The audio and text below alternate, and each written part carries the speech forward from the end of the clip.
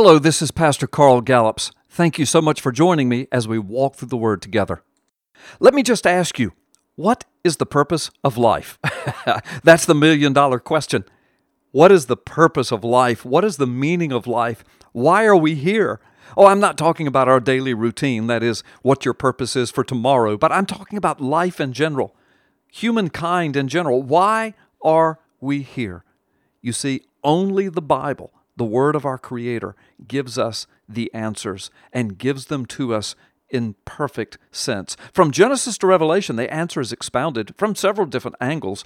The Bible's message and the answer to the question of the ages, what is the meaning and purpose of life, are succinctly wrapped up, though, in two remarkable verses.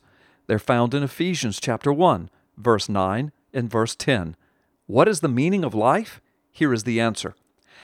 Having made known unto us the mystery of His will, according to God's good pleasure, which He hath purposed in Himself, that in the dispensation of the fullness of times He might gather together in one all things in Christ, both which are in heaven and which are on the earth, even in Him.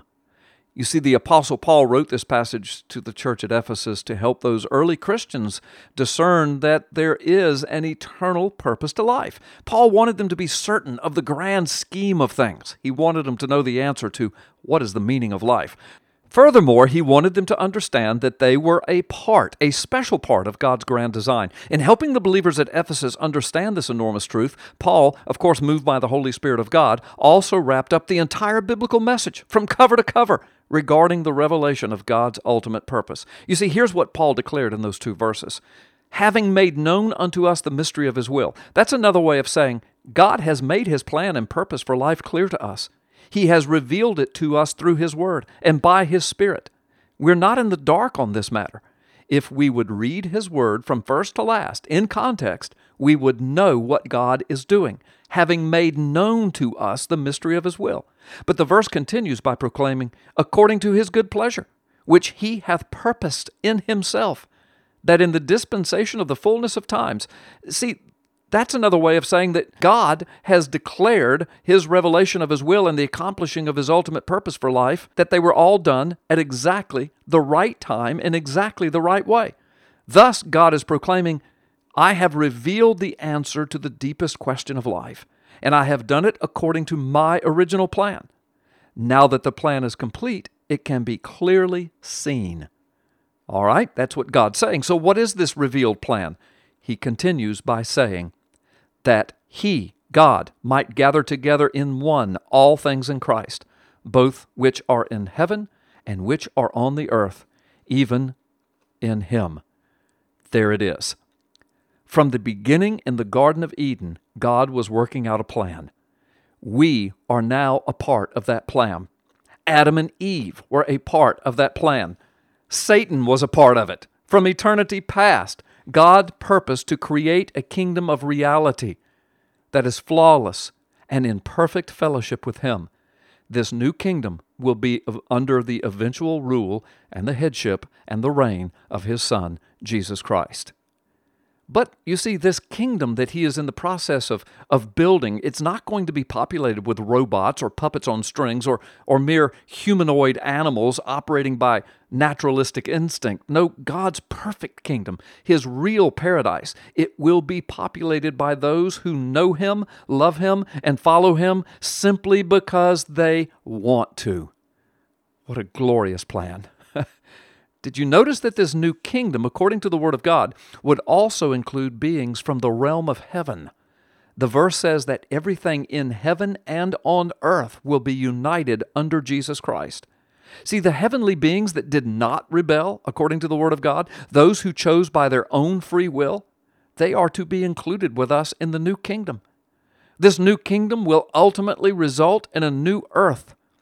The Word of God is clear in this matter.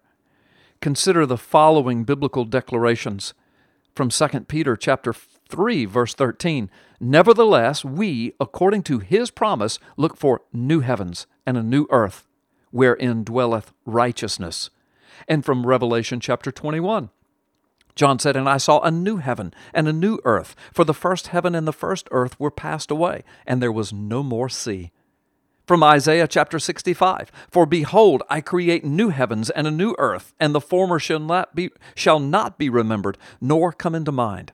That's verse 17. And Isaiah chapter 66, verse 22, "For as the new heavens and the new earth, which I will make, they shall remain before me forever." So, I think the Bible is pretty clear that there are to come new heavens and a new earth.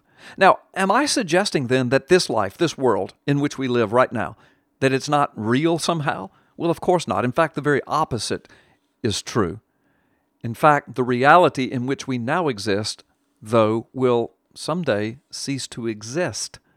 The coming greater reality will be a paradise of perfection, according to the Word of God. We'll no longer experience death or crying or pain. God will take that old order of things and He will make it new. The Apostle John received a foretaste of the greater reality that is to come when he got a glimpse of our future, God's ultimate plan for the ages. John expressed his glimpse of glory in the 21st chapter of Revelation. Listen to this. John said, "And I heard a great voice out of heaven saying, Behold, the tabernacle of God is with men, and He will dwell with them, and they shall be His people. And God Himself shall be with them and be their God. And God shall wipe all tears from their eyes. And there shall be no more death, neither sorrow nor crying, neither shall there be any more pain, for the former things are passed away. And He that sat upon the throne said, Behold, I am making all things new. And He said unto me, Write, for these words are true, and they are faithful. And He said unto me, It is done. I am the Alpha, the Omega, the beginning and the end. I will give unto him that is athirst of the fountain of the water of life freely. He that overcometh shall inherit all things, and I will be his God, and he shall be my son." If we belong to Jesus Christ in a born-again relationship, I'm convinced that from time to time we are allowed of glimpses of glory every now and then, even though most of us will never have a vision like John had, like he just described, but we can get it through the Word as God gave it to John. God has promised that through His Holy Spirit we'll get these glimpses of glory, the glimpses of the coming glory of God through whom the Holy Spirit, speaking to our soul, is expressed in 1 Corinthians chapter 2, verses 9 through 10. Paul says, "It is written, the eye hath not seen, nor the ear heard, neither hath entered into the heart of man the things which God hath prepared for them that love Him. For God hath revealed them unto us by His Spirit, for the Spirit searcheth all things, yea, the deep things of God." So, according to the truth revealed in the Word of God, a monumental and supreme purpose and plan for life, your life, it really does exist. God's plan from the beginning was to create a boot camp, if you will. You see, this present age in which we are living, it's a testing place. It's not a trick, it's not an illusion, it's not a place of magical manipulation of some kind, but it's a place of preparation for all eternity. That's what this life is. According to the Word of God, we will live longer after this life than we could ever live in this life. Now, that's a thought worth pondering for just a little bit. God is preparing for Himself a people, but not just any people. He's preparing for Himself what the Bible calls a peculiar people, a particular people. Peter said that we are aliens and strangers in this world. 1 Peter chapter 2, verse 11 says it like this, "Dearly beloved, I beseech you, as strangers and pilgrims, abstain from fleshly lusts, which war against the soul."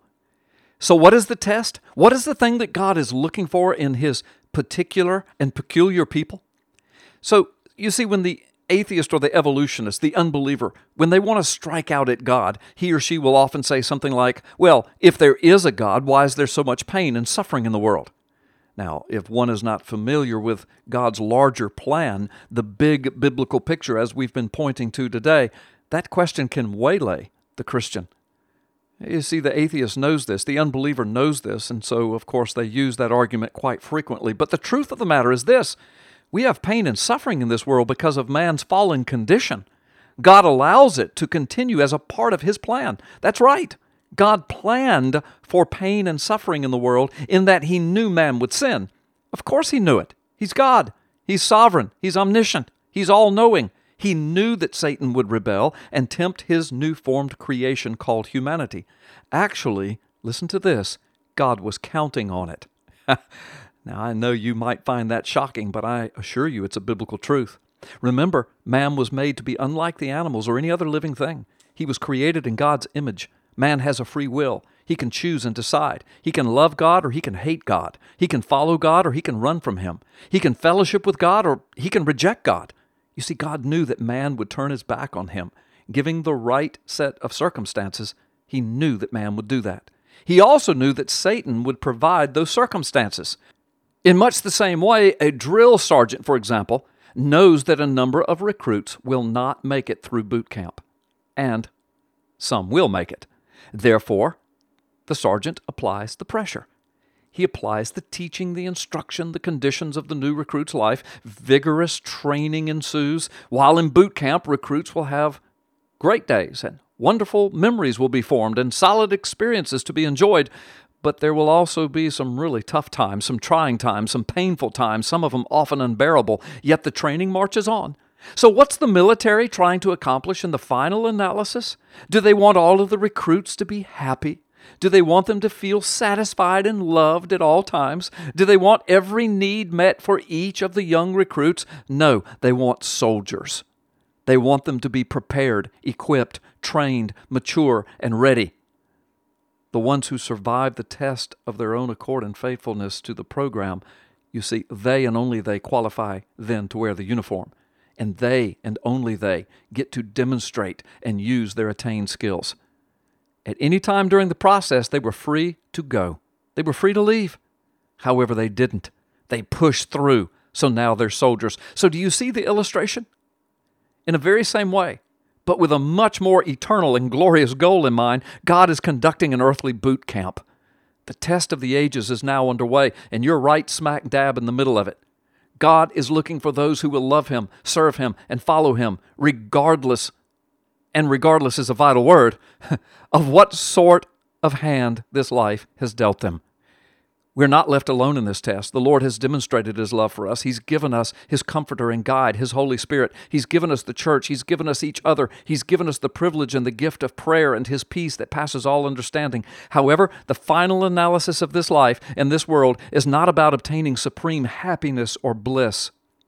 It's about serving Jesus Christ and following Him by our own free will, because we can and because we want to, and because we know that He and He alone has purchased and provided us salvation and the opportunity to live with Him and rule and reign with Him forever. Therefore, when you can reach the point in your walk with the Lord where you can say in all honesty that you don't care if He ever blesses you again or if He ever answers another prayer, you will serve Him anyway. You see, then you're well on your way to graduating this boot camp. Job understood this and declared it in Job chapter 13, verse 15. He said, "Though God slays me, yet will I trust in Him." So you see, while the unbelieving person balls up their fist at God and declares that God is somehow unfair in all of this thing called life, the believing soul bows in humility and says, "God, I will serve You anyway, even if it costs my very life. You have loved me beyond measure through Your Son, Jesus Christ." To that person, the Lord God says, "Well done, my good and faithful servant. Enter now into your new paradise, where I will make all things new, and I will make all things right. You will thank Me for this forever, I assure you." And the humble servant will thank God forever. This has been a word for you from the Word of God by Pastor Carl Gallups.